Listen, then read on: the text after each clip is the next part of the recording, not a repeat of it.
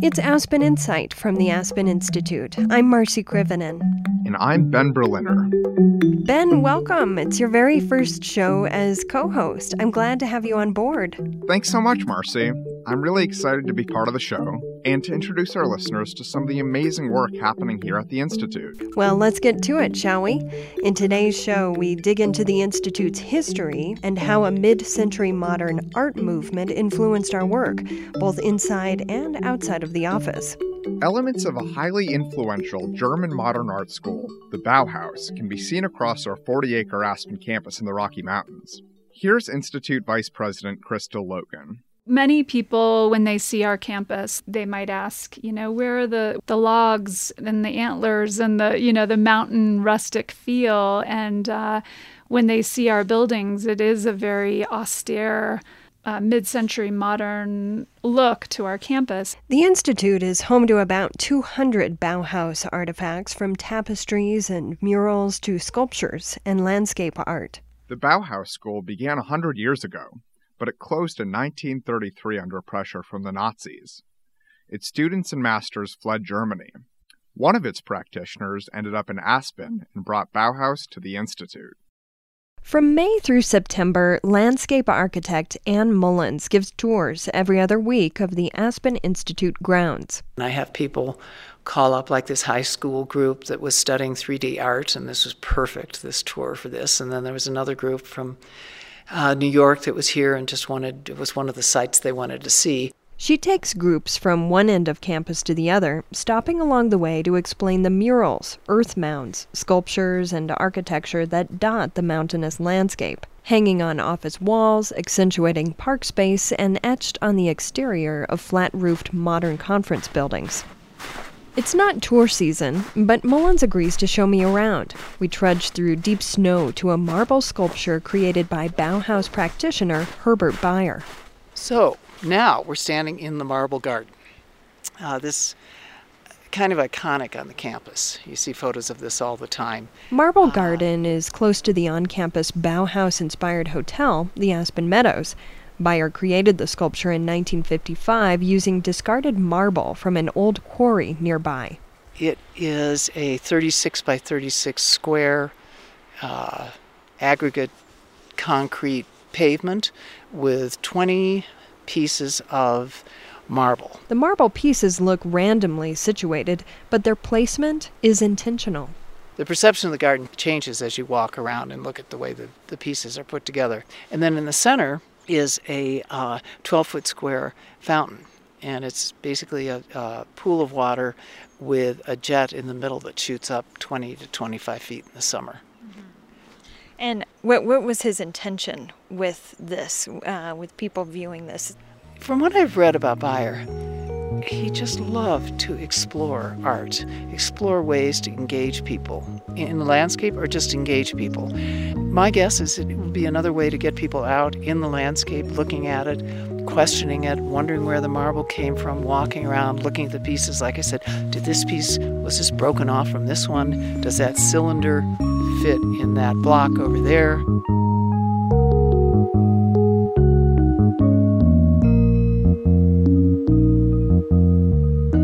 From 1953 to 1973, Herbert Bayer designed the entire Aspen campus. Back then, it was called the Aspen Institute for Humanistic Studies. The Institute's founder, Walter Paepcke, brought Bayer to town. Paepcke dreamed of transforming Aspen into a center for dialogue, where thinkers, leaders, artists, and musicians could step away from their busy lives and reflect on societal values.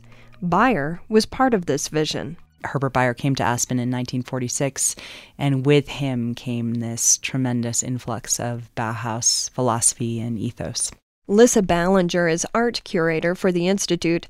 She says Bayer was one of the original teachers at Germany's Bauhaus School. Along with Kandinsky, Paul Klee, Joseph Albers, Johannes Itten, Mies van der Rohe, Hans Meyer, Walter Gropius, some really formidable artists. The Bauhaus School was operational for just 14 years, but its influence is long-lasting. Artists today still use its principles. More on that later. A goal of the Bauhaus was to unite fine art and functional design, combining beauty with usefulness. It was a radical idea back then. Ballinger says the Institute's simple cinder block buildings are a reflection of Bauhaus concepts. No decoration or ornamentation on the outside of the building. A big focus on windows and bringing the outside in. And also very important to the entire Aspen Institute campus is the fact that the buildings are a really banal gray color. One of the tenets of the Bauhaus is efficiency and practicality. And so this reduction of ornamentation is very deliberate. Herbert Bayer didn't want the buildings to overwhelm the natural environment. Another Bauhaus tenet? There's a social function in architecture and design. That's why some of the Institute buildings are octagonal. Institute Vice President Crystal Logan says the round walls and tables inside meeting rooms serve the Aspen method of treating everyone equally. There's no leader to the table. There's no leader at the helm of a seminar. Everyone's equal.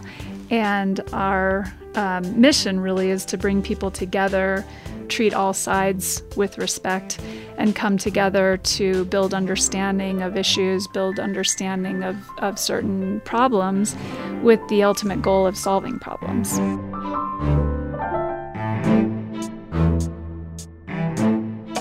One of these Bauhaus buildings is just outside my office door. During the year, I see business, nonprofit, and government leaders from China, Africa, and across the globe head inside. They sit at the round tables with a goal to help build a better society. Morning. Introductions are really funny. They paid me $60, so I wore a tie. Back in 1983, one of the leaders to visit the Aspen campus was Apple founder Steve Jobs. He spoke at the International Design Conference. His hour-long talk was captured on cassette tape and released publicly 3 decades later by tech blogger Marcel Brown. Here's a clip. The reason Apple exists is because we stumbled on to fractional horsepower computing 5 years before anybody else.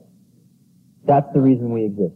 Crystal Logan says the young Jobs was struck by the spare and simple white look of the hotel buildings on campus. He was working at that time on the personal computer, and the personal computer at that time was black and big and clunky and heavy, and it was a big machine. He was explaining that this big clunky thing that's sitting on your desk, why not make it beautiful? He admitted that he was really inspired by this whole idea that things can be beautiful and spare. Jobs' biographer and former Aspen Institute president Walter Isaacson wrote, Jobs was exposed to, quote, the clean and functional approach of the Bauhaus movement, unquote. The less is more Bauhaus design ultimately played a role in the clean look of Apple products. I was naturally, I think, a Bauhauser. I was doing lots of art projects. I was very interested in engineering and practical things, and I was also interested in architecture. Bauhaus impacted architect Harry Teague even in childhood. His father and grandfather, both designers, would argue the merits of the movement.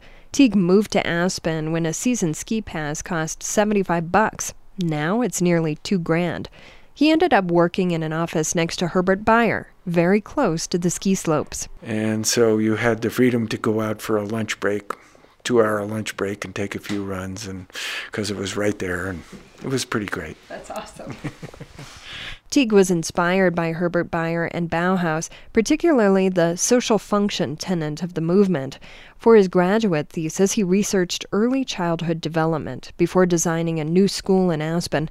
The design enhanced the school's social structure. We designed them all around a central space so that the different age groups would interact naturally instead of being stuck at one end of the building or the other, and that you would encourage the interaction of different age groups.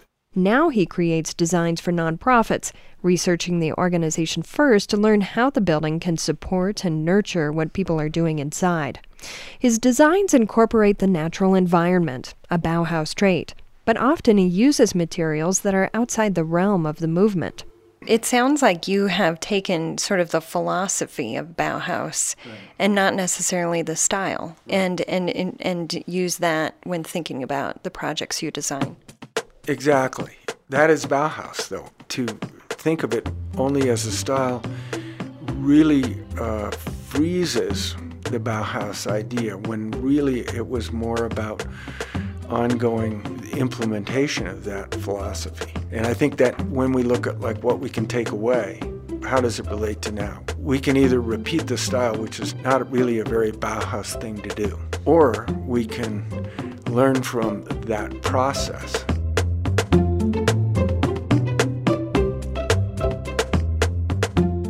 He's carrying the legacy of Bauhaus. His firm designed the Benedict Music Tent next to the Institute's campus.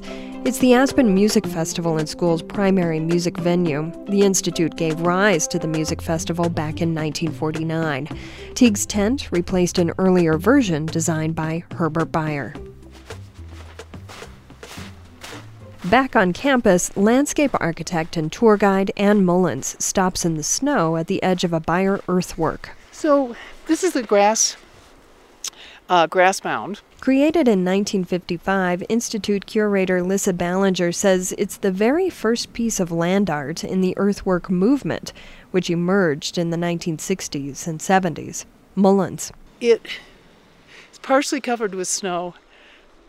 It doesn't look like, it looks great with no snow or great with completely covered with snow. Then you can see the shapes. Both Mullins and Lissa Ballinger are committed to preserving the artwork on the campus, which is a big job. Remember the marble garden from the top of the show? The sculpture made of discarded pieces of marble? Well, it's deteriorating, says Ballinger. And so in order to preserve it, we're having to evaluate the marble and to figure out whether we need to lift the marble up off the ground because it's from the water below in the environments that we live in. The marble it's a natural material and it's decaying. She says preserving the artwork on campus is important for the community of Aspen, the Institute's legacy, and for the Bauhaus movement. Turns out the Institute campus is a highly unique collection of art. This campus is specifically, the campus of the Aspen Institute is one of the greatest manifestations of a Bauhaus total environment in the world. This idea of a total environment where everything is contained in one place. You're eating, you're sleeping, you're working, it's all contained in one place. Is that the ultimate goal of a Bauhaus design, is to... Integration, yep. Integration, okay. Integration of all aspects of life. And yeah, that idea of being able to help visualize all parts of life, so that art is integrated into all aspects of life and that art is part of the overall feeling and sentiment of every organization or business or anything. The most astounding part, she says, is that Bayer's vision of integration is alive and well today, right outside my office door. The most amazing thing about our campus is that it's still being used to a huge extent, larger than what Herbert Bayer ever could have envisioned. If Walter Paepcke and Herbert Bayer were alive to see this, I think they would be overjoyed.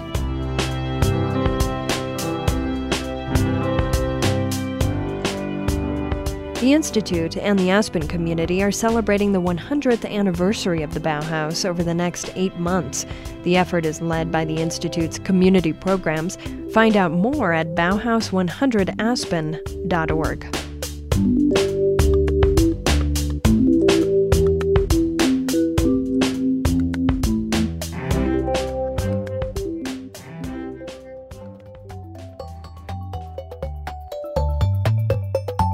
That's it for today's episode. Help us out. Rate and review the show on Apple Podcasts.